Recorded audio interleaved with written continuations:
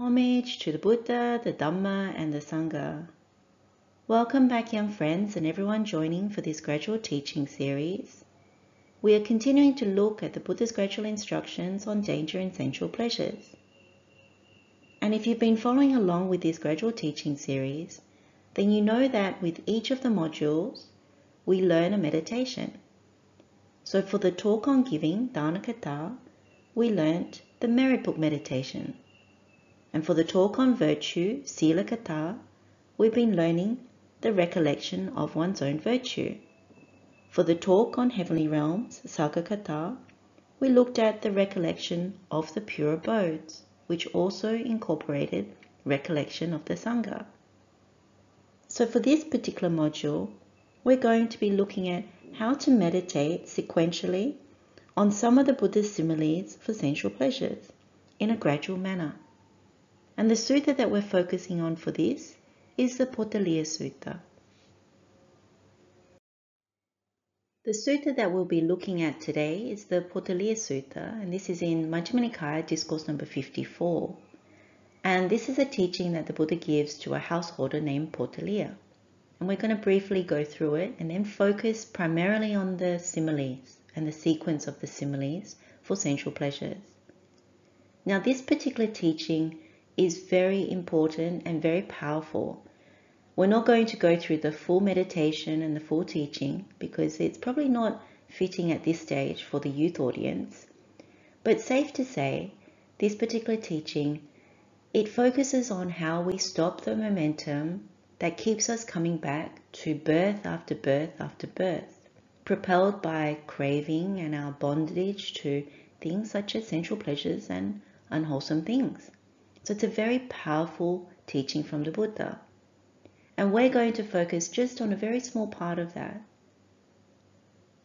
If you think about the analogy of a vehicle moving towards samsara, so coming back into the world, and the vehicle is programmed with its GPS and programmed to head in that direction. What the Potaliya Sutta does, if you know the full meditation and the teaching, what it does is it disables that momentum, disables the GPS and the instructions, and basically stops the vehicle. So that's how powerful this full meditation is. But as I said, we're only going to focus on a very small portion of it, just so we get an understanding of why the Buddha uses these similes to show the danger in sensual pleasures. So the sutta opens with the Buddha coming back from alms round, and he finds a lovely little place to sit so that he can meditate in a grove. And as he's sitting there, Potaliya comes across him. So he's a householder and he sees the Buddha, and the Buddha invites him very politely to come and sit with him. And he addresses him as a householder, and Potaliya doesn't like it. He doesn't think of himself as a householder any longer. So let's just read out this short exchange between the Buddha and Potaliya. So Potaliya says, "Master Gautama, it is neither fitting nor proper that you address me as a householder."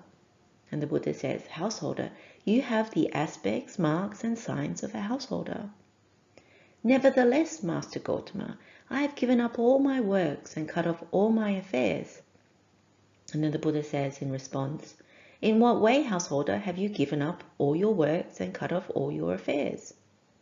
And the Potaliya says, "Master Gautama, I have given all my wealth, grain, silver, and gold to my children as their inheritance. I do not advise or blame them about such matters, but merely live on food and clothing. That is how I've given up all my works and cut off all my affairs." And then the Buddha responds by saying, "Householder, the cutting off of affairs as you describe it is one thing, but in the Noble One's discipline, the cutting off of affairs is different."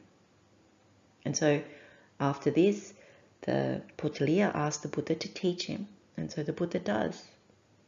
Now, with this particular exchange between Buddha and Potaliya, what you find is Potaliya thinks that he has retired, that he is retired from worldly life, that he's given up all his worldly assets, and so now he's just living on food and clothing, and so he's now no longer a householder in his own definition, but he's someone more erring on the side of a samana.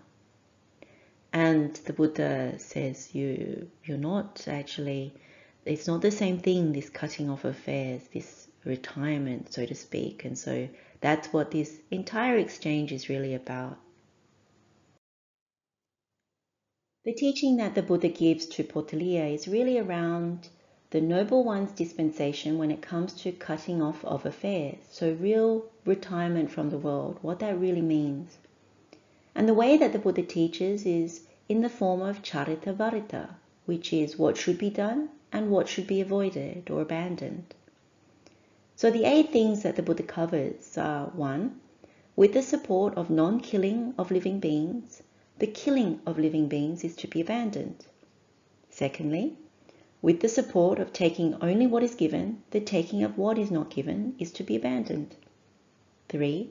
With the support of truthful speech, false speech is to be abandoned. 4. With the support of non-divisive speech, divisive speech is to be abandoned. And 5. With the support of non-rapacious greed, rapacious greed is to be abandoned. 6. With the support of non-insulting with anger, insulting with anger is to be abandoned. 7. With the support of non-association with anger, association with anger is to be abandoned. And then 8thly, with the support of non-arrogance, arrogance is to be abandoned. So this is a bit of background to Buddha's teaching to Potaliya. We're not going to go much more deeply than this for this session. It's just good to know that there are certain things that the Buddha tells us to cultivate, develop, as we know, in order to abandon or avoid the unwholesome things. So wholesome is cultivated to abandon unwholesome. And so this is very clear in the Potaliya Sutta. And if you really look deeply into this, you see how you stop the momentum, because the momentum that carries us from lifetime to lifetime out of ignorance is the unwholesome things and the wrong view about those things. And so if you keep going doing those unwholesome things and indulgences and you stay bonded to them, then it keeps propelling you towards rebirth after rebirth, and most likely rebirth in lower realms. And so how the Buddha teaches Potaliya is actually around cultivating unwholesome in order to overcome and avoid, abandon unwholesome, and to stop the momentum of what propels you towards birth after birth. So in essence, despite giving up all your worldly belongings, you're still living a life that is bonded. And so that's what the Buddha is trying to show Potaliya in a simple sense. After the Buddha goes through the 8 things that lead to the cutting off of all affairs, Potaliya then asks the Buddha to show him how he can cut off all his affairs entirely and in all ways. And so the Buddha goes into a detailed teaching on these 7 similes for sensual pleasures. And in sequence they are the meatless bone or skeleton, the piece of meat, the burning grass torch, charcoal pit, dream, borrowed goods, and fruits on a tree. So we've looked at some of them briefly before. They're not entirely new. And what we want to focus on in this session is the detailed instructions the Buddha gives so that we learn how to meditate on them. Now, in a separate session, what we'll do is we'll have a guided meditation so we can practice the meditation together. But in this session, we'll focus simply on the similes, and we may draw some link between the 8 different things that the Buddha talked about and these similes. But we'll lightly touch on it because we'll keep this as simple as possible. So the first simile that the Buddha goes through is the meatless bone or skeleton. And he says to Potaliya, "Householder, suppose a dog, overcome by hunger and weakness, was waiting by a butcher's shop. Then a skilled butcher or his apprentice would toss the dog a well-hacked, clean-hacked skeleton of meatless bones, smeared with blood. What do you think, householder? Would that dog get rid of his hunger and weakness by gnawing such a well-hacked, clean-hacked skeleton of meatless bones smeared with blood?" "No, venerable sir." "Why is that?" "Because that was a skeleton of well-hacked, clean-hacked, meatless bones smeared with blood. Eventually that dog would reap weariness and disappointment. So too, householder, A noble disciple considers thus: sensual pleasures have been compared to a skeleton by the Blessed One. They provide much suffering and much despair, while the danger in them is great. And then the Buddha goes on to say, having seen this thus as it actually is with proper wisdom, he avoids the equanimity that is diversified based on diversity, and develops the equanimity that is unified based on unity, where clinging to the material things of the world utterly ceases without remainder. As we start to examine each of these similes, what the Buddha is really reinforcing for us in each case is that these sense pleasures, this karma, it provides much suffering. He calls it bahudukkha, and also much despair, bahu upayasa. And then what he says is that the danger is great in each of them, adinava etta biyoti.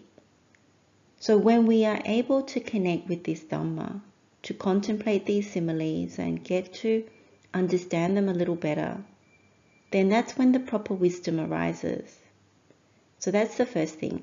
The other thing that he also says in all of them is, at the end of each of the simile, he talks about equanimity that is diversified, so based on some kind of diversity. So what happens is when we look at sensual pleasures, we normally look for the pleasure in them. And so we have preferences and things that we rate when we take things in through eye, ears, nose, tongue, body, and of course then the mind. And what he's telling us is to avoid that kind of equanimity that takes that in and it's very diverse and we form these preferences. Rather, he talks about equanimity that is unified, which usually means that we enter some kind of mental absorption. So when he talks about that, particularly in relation to meditation, he's saying don't have these preferences where there are unique features that we take in about different sensual pleasures. Instead, have more of a oneness when it comes to looking at all kinds of sensual pleasures, because that's where you don't get caught. You just see them as sensual pleasures that are dangerous, they provide much suffering and much despair. Now, at the initial part of this, we don't see that. Of course we don't, because we're still conditioned by pleasure seeking and not being able to see the danger. But as we start to connect with Buddha Dhamma and we start to see the benefit of the way the Buddha is teaching us and start to really understand some of these suttas and understand some of these similes, most definitely, then this becomes almost like our superpower. We start to see, actually it's true what the Buddha says. There is much suffering, there is much despair, and the danger is actually quite great. So that's where we're heading towards as we go through this. Now when it comes to the meatless bone, this particular simile is a very interesting one because I think we can all relate. So in the case of the hungry dog is waiting outside a butcher looking for food. It's hungry. And what it gets thrown are the scraps. And not just scraps. They're like these meatless bones which are smeared with a little bit of blood. And so the dog would probably attack it straight away thinking, wow, this is going to really help and satisfy my hunger. But what happens is when you're thrown these meatless bones, the dog would lick the bone, try and chew it, bite it, and it would find that it wouldn't get satisfied because there's little gratification from something that doesn't have any meat. There's not much there. And it would wear itself out, chewing and gnawing on the bone and licking it and biting, only to come up short that this thing is not going to satisfy it. And so it gets really tired from doing that. Not just tired, it reaches a point of despair, thinking, there's nothing here for me, and yet I'm working so hard. So when it comes to relating that back to ourselves, and we put ourselves in the position of the hungry dog, when it comes to how hard we actually have to work in order to be able to afford things, and when we get them, they're so fleeting, there's not much there. The pleasure that we get, the joy that we get is fleeting. And when it comes to even the debts, as we've spoken about before, the debts that we take on in order to be able to afford these things, and we work very hard to pay off the debt, again, we end up quite tired. We end up in despair thinking, what is this predicament that I'm in? Now, the other aspect to it is around killing. When you think about a butcher, the butcher may not be directly killing because it may come from an abattoir where the killing is done. But the reason that the Buddha uses the example of a butcher is because most of what we take from the world, it involves some kind of killing. Now, we don't directly do the killing, but when you think about everything that we build in the world, everything that we farm in the world, all these different sorts of things, even in order to sustain our lives, somebody has to work very hard. And inevitably, somebody has to die, whether it's an animal, an insect, all types of living creatures. And so there's a little bit of a connection, or maybe not even just a little bit, there's a huge connection to how much our existence is built on killing. And so that's a separate link that is useful to look at, but not the main one that we focus on when we're meditating in this very simple way for right now. The second simile that the Buddha tells Potaliya is this piece of meat. And the Buddha says, householder, suppose a vulture, a heron, or a hawk seized a piece of meat and flew away, and then vultures, herons, and hawks pursued it, and pecked and clawed it. What do you think, householder? If that vulture, heron, or hawk does not quickly let go of that piece of meat, wouldn't it incur death or deadly suffering because of it? Yes, Venerable Sir. So too, householder, a noble disciple considers thus. Sensual pleasures have been compared to a piece of meat by the Blessed One. They provide much suffering, much despair, while the danger in them is great.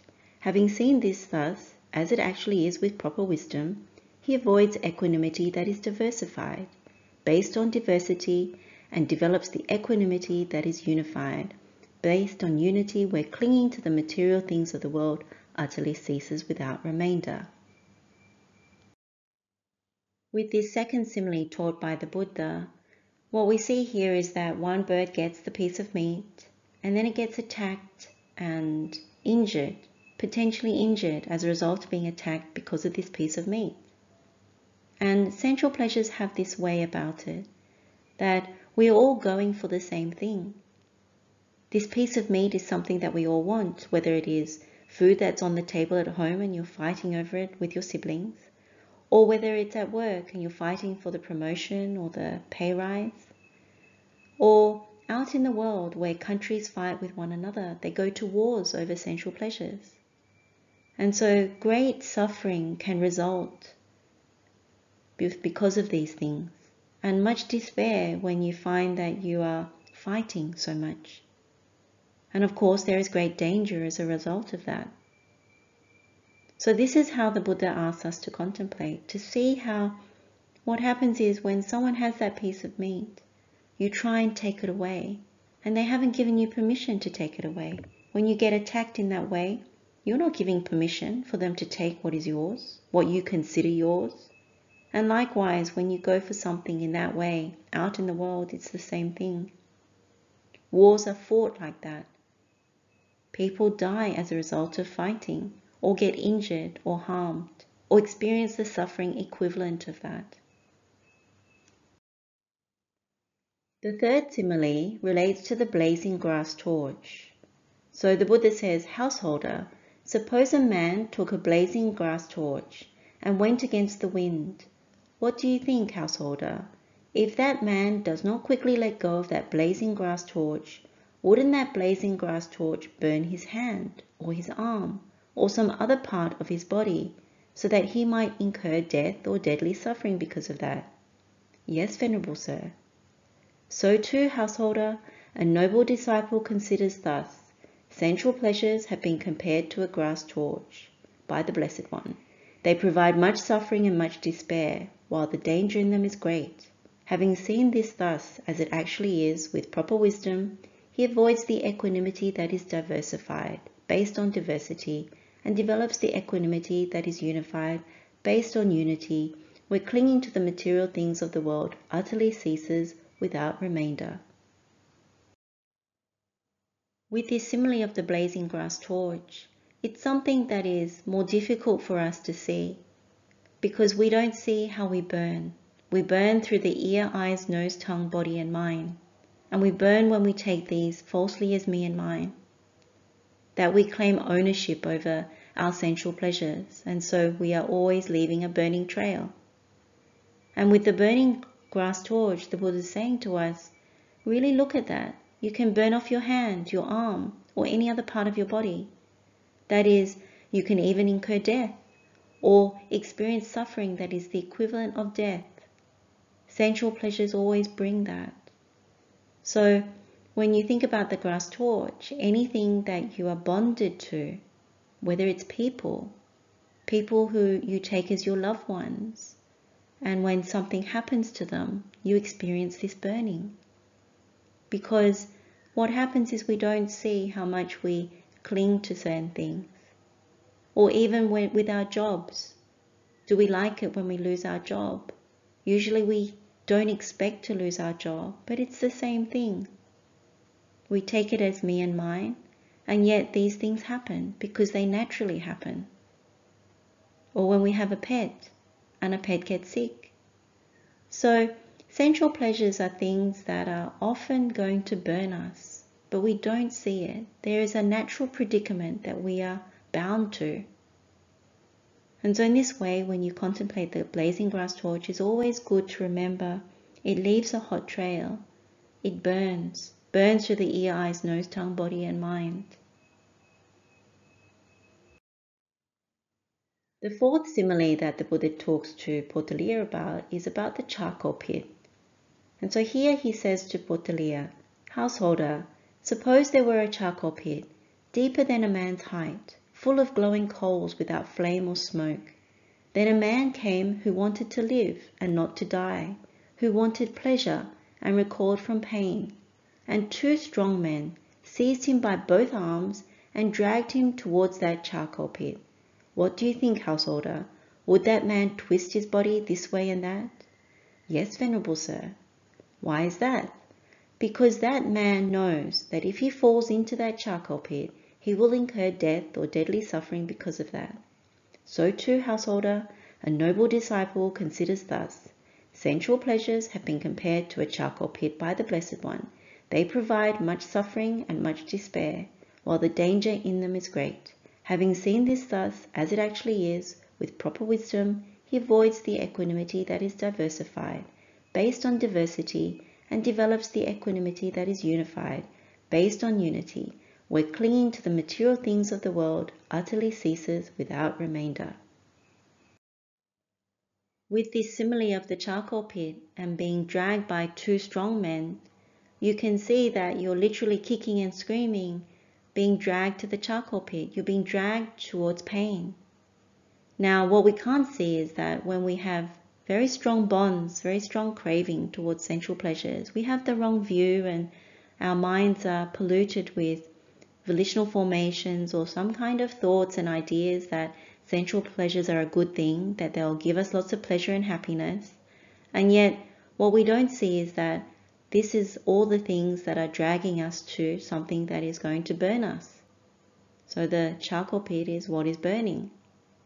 So again, we'll be injured or harmed or die or eventually suffer the equivalent of something equivalent to death. And so that is why the Buddha is saying, look and see how much suffering, how much despair, how much danger there is in sensual pleasures. What we do is we tend to divide in our minds. This one is better than that one. This one is more valuable than that one. This applies to everything in our lives. When we want material things, we usually value one thing over another based on certain signs and features. Or when it comes to jobs or people in our lives, we're always valuing, judging, assessing. And so we're always dividing, I can get more pleasure from this and not that. So as we are heading towards the charcoal pit, we expect pleasure from sensual pleasures. But what the Buddha is pointing to is you're being dragged towards something that is painful. And so it's a very deep and profound kind of simile, as they all are. But the more you meditate on it, the more you start to see it.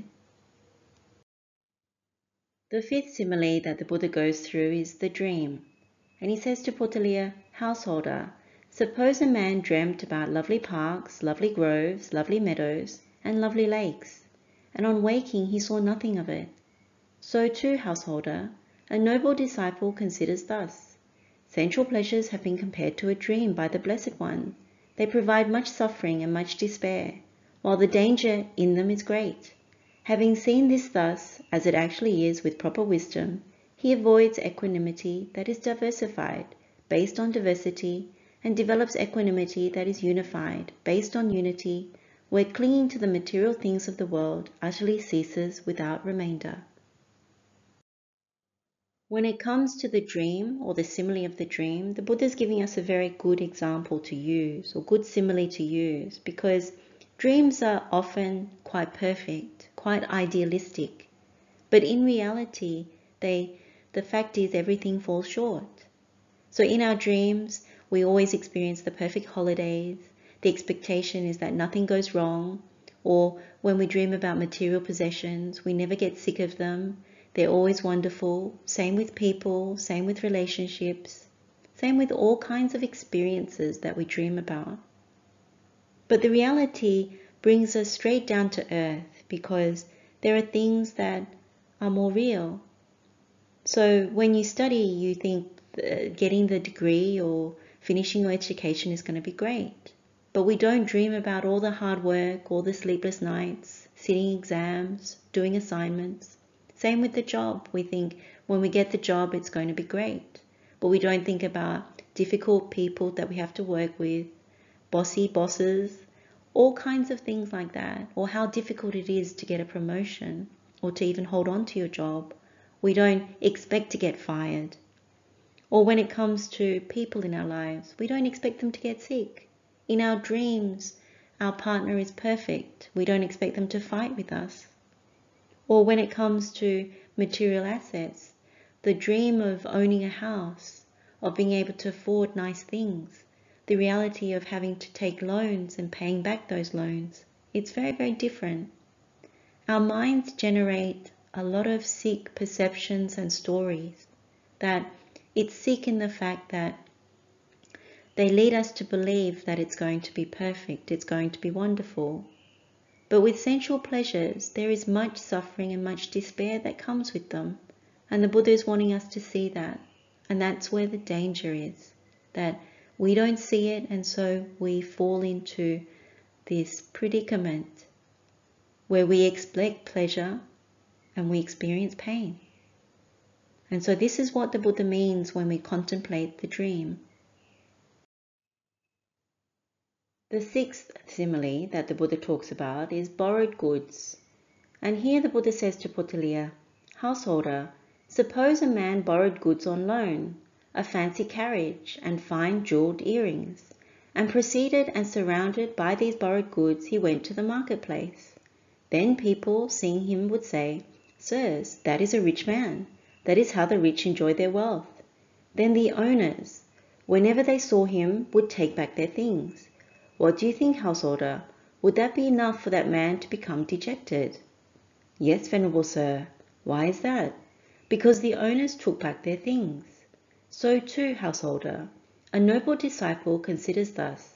Sensual pleasures have been compared to borrowed goods by the Blessed One.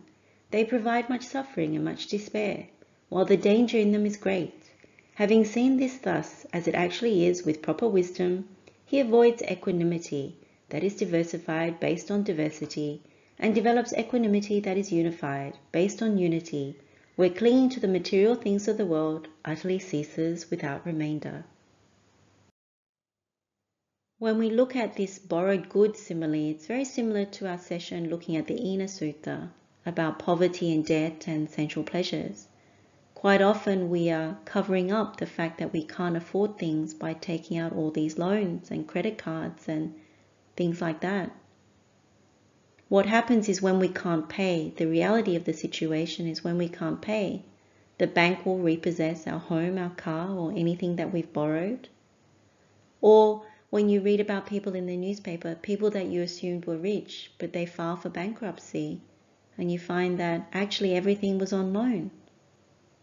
So sensual pleasures have this way of driving behavior out of conceit, where you keep getting into debt, keep having borrowed goods to show that you're something more than you really are. The reality is very, very different. Same with jewelry, same with things that we adorn ourselves with. We often try and show wealth when really it's more ordinary. So what's really important is not to allow conceit to drive this kind of behavior, because when you do that, you experience much suffering trying to take out loans, pay back the money, much desperation and despair when you're juggling your finances, trying to pretend pretty much more than what it really is. And so there's great danger in it, great danger not just in the debt, but in the unwholesome nature of it. It drives you to really poor behavior. And then the final simile that the Buddha teaches to Potaliya is about fruit on a fruit tree.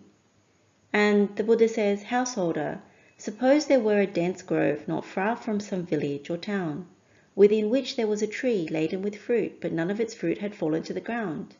Then a man needing fruit, seeking fruit, wandering in search of fruit, and he entered the grove and saw the tree laden with fruit. Thereupon he thought, 'This tree is laden with fruit, but none of its fruit has fallen to the ground. I know how to climb a tree, so let me climb this tree, eat as much fruit as I want, and fill my bag.' And he did so. Then a second man came needing fruit, seeking fruit, wandering in search of fruit, and taking a sharp axe, he too entered the grove and saw the tree laden with fruit. Thereupon he thought, 'This tree is laden with fruit, but none of its fruit has fallen to the ground. I do not know how to climb a tree, so let me cut this tree down at its root, eat as much fruit as I want, and fill my bag.' And he did so. What do you think, householder? If that first man who had climbed the tree doesn't come down quickly, when the tree falls, wouldn't he break his hand or his foot or some other part of his body, so that he might incur death or deadly suffering because of that?" "Yes, Venerable Sir." "So too, householder, a noble disciple considers thus. Sensual pleasures have been compared to fruits on a tree by the Blessed One. They provide much suffering and much despair, while the danger in them is great. Having seen this thus, as it actually is with proper wisdom, he avoids the equanimity that is diversified, based on diversity, and develops the equanimity that is unified, based on unity, where clinging to the material things of the world utterly ceases without remainder." This final simile is a very powerful one and quite profound, so it's not easy to see in the first instance. Like at a very top level, you can see you can climb the tree and try and get the fruit. And so there's much effort that goes into that. You climb, you try and get the fruit, and you feel happy that you're up there with the fruit. But what comes to trouble you next is someone comes along, and because they can't climb the tree, they're willing to cut down the tree, and you're still in the tree. And so you get quite angry when you see something like that happen. You've got an ideal kind of situation, so you think, and yet someone comes along and tries to cut the tree. Now, in everyday life, this happens. When we are going along our way with life, with our sensual pleasures, and something happens to make it not so. A classic example is most of us were going along quite happily, relatively happily, whether we were studying or working or just simply living our lives. We had expectations to go on holidays, to be able to go to the shops and buy our clothes and food and all the nice things, to see our friends, to see our family. And then the pandemic came along. And so what happened to all of us when the pandemic hit? All of us started to live with some kind of anger, some kind of unhappiness, because we could no longer do the normal things. It got taken away from us. So these are the types of situations that can come in. where something or someone comes along and scuppers what we think is going along really, really well, despite even the difficulty.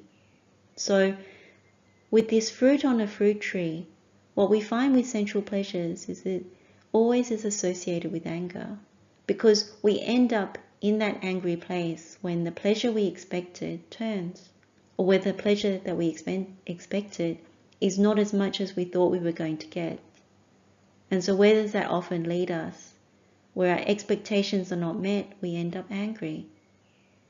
So there's something about the nature of these sensual pleasures that results in always anger. In the bigger picture, it's very much that when we come into the world, we don't expect to age, yet we age.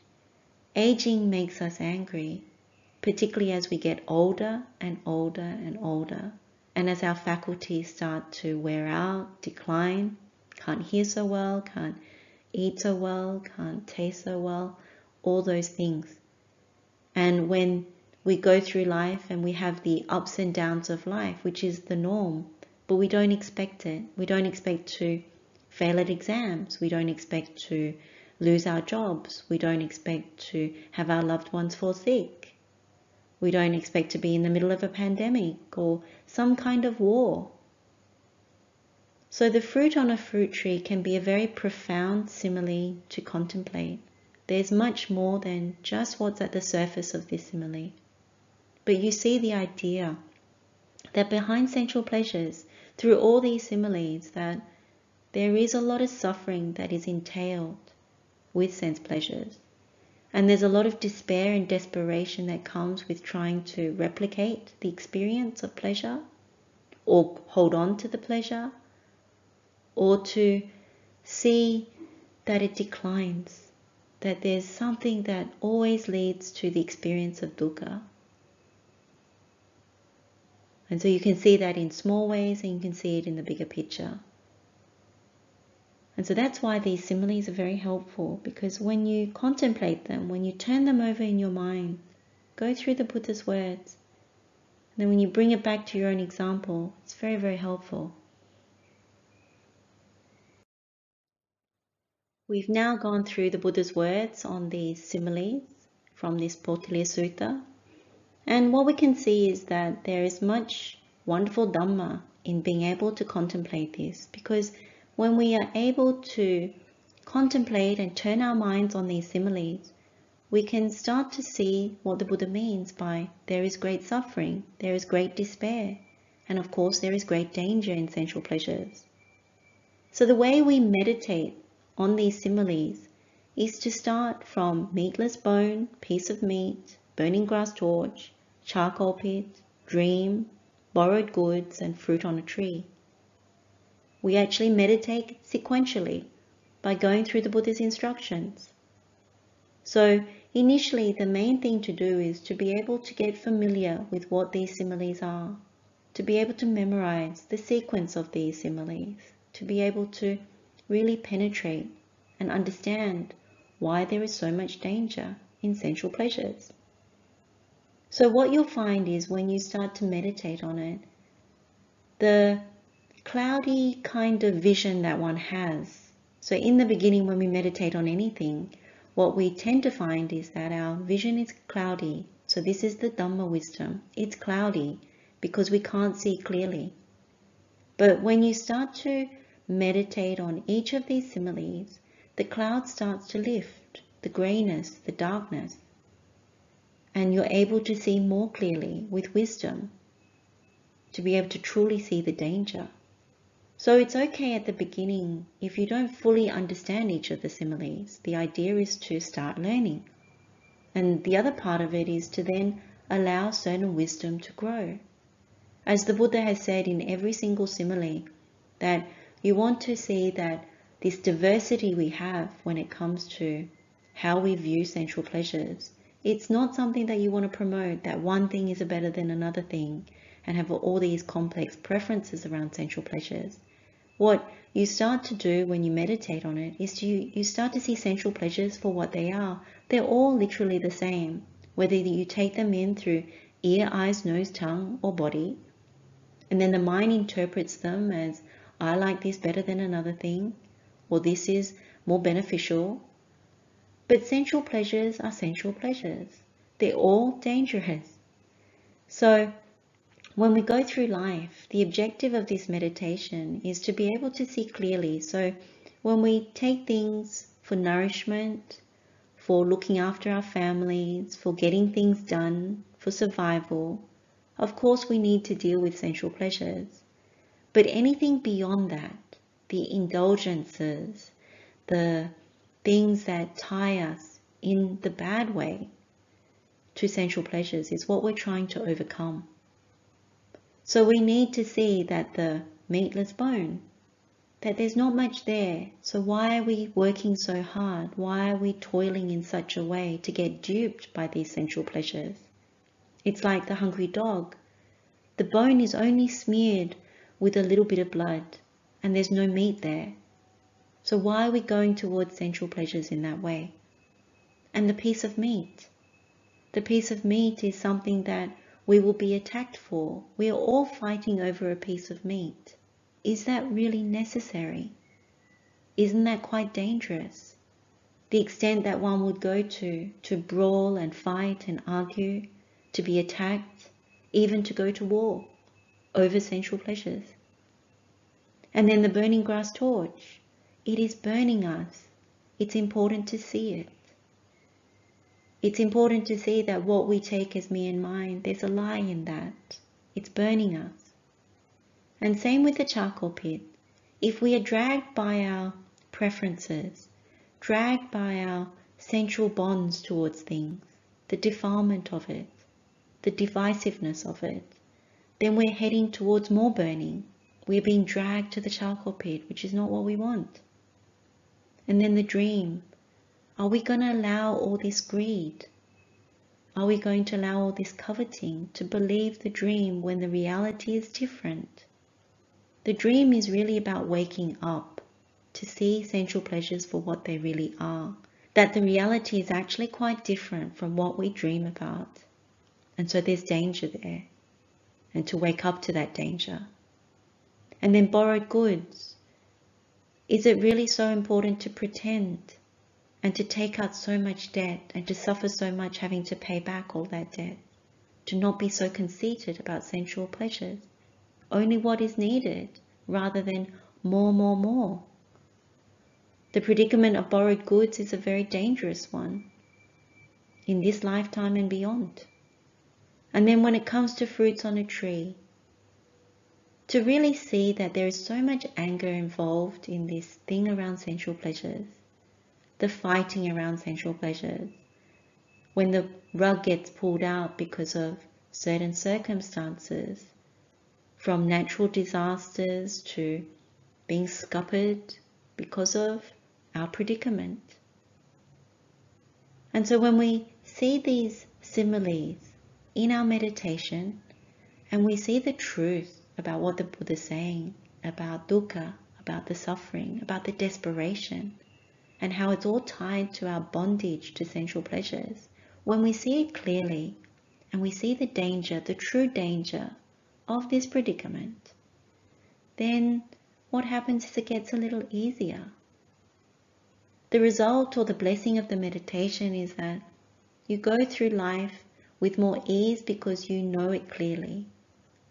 You may still have to deal with sensual pleasures because we have to work, we have to deal with people, we certainly need certain things in order to survive. But what happens with this meditation is that you get wiser. It's like your vision gets cleared. There's not so much darkness and cloudiness when it comes to seeing sensual pleasures. You see clearly with the ear, eyes, nose, tongue, body, and therefore the mind, and therefore you make wiser choices. The Buddha's teaching is always to develop more wisdom, more conviction towards the Buddha's teaching, and more wisdom. And you correct your view along the way. And so by the time we get to the end of the gradual teaching series, you really see why the right view is so important. It leads this path that the Buddha is teaching us to get out of the whole mass of suffering. And so this is how you meditate on the similes. You turn in your mind each of the similes as a contemplation, and you see for yourself what is really true. Is what the Buddha is saying really true? Can I really see this in the meditation?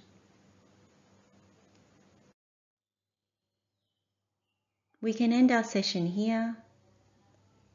Let's share the merit with all sentient beings. May all beings be happy and well. May all beings be free from suffering. Blessings of the Triple Gem, wishing you well. Teruvan Saranai.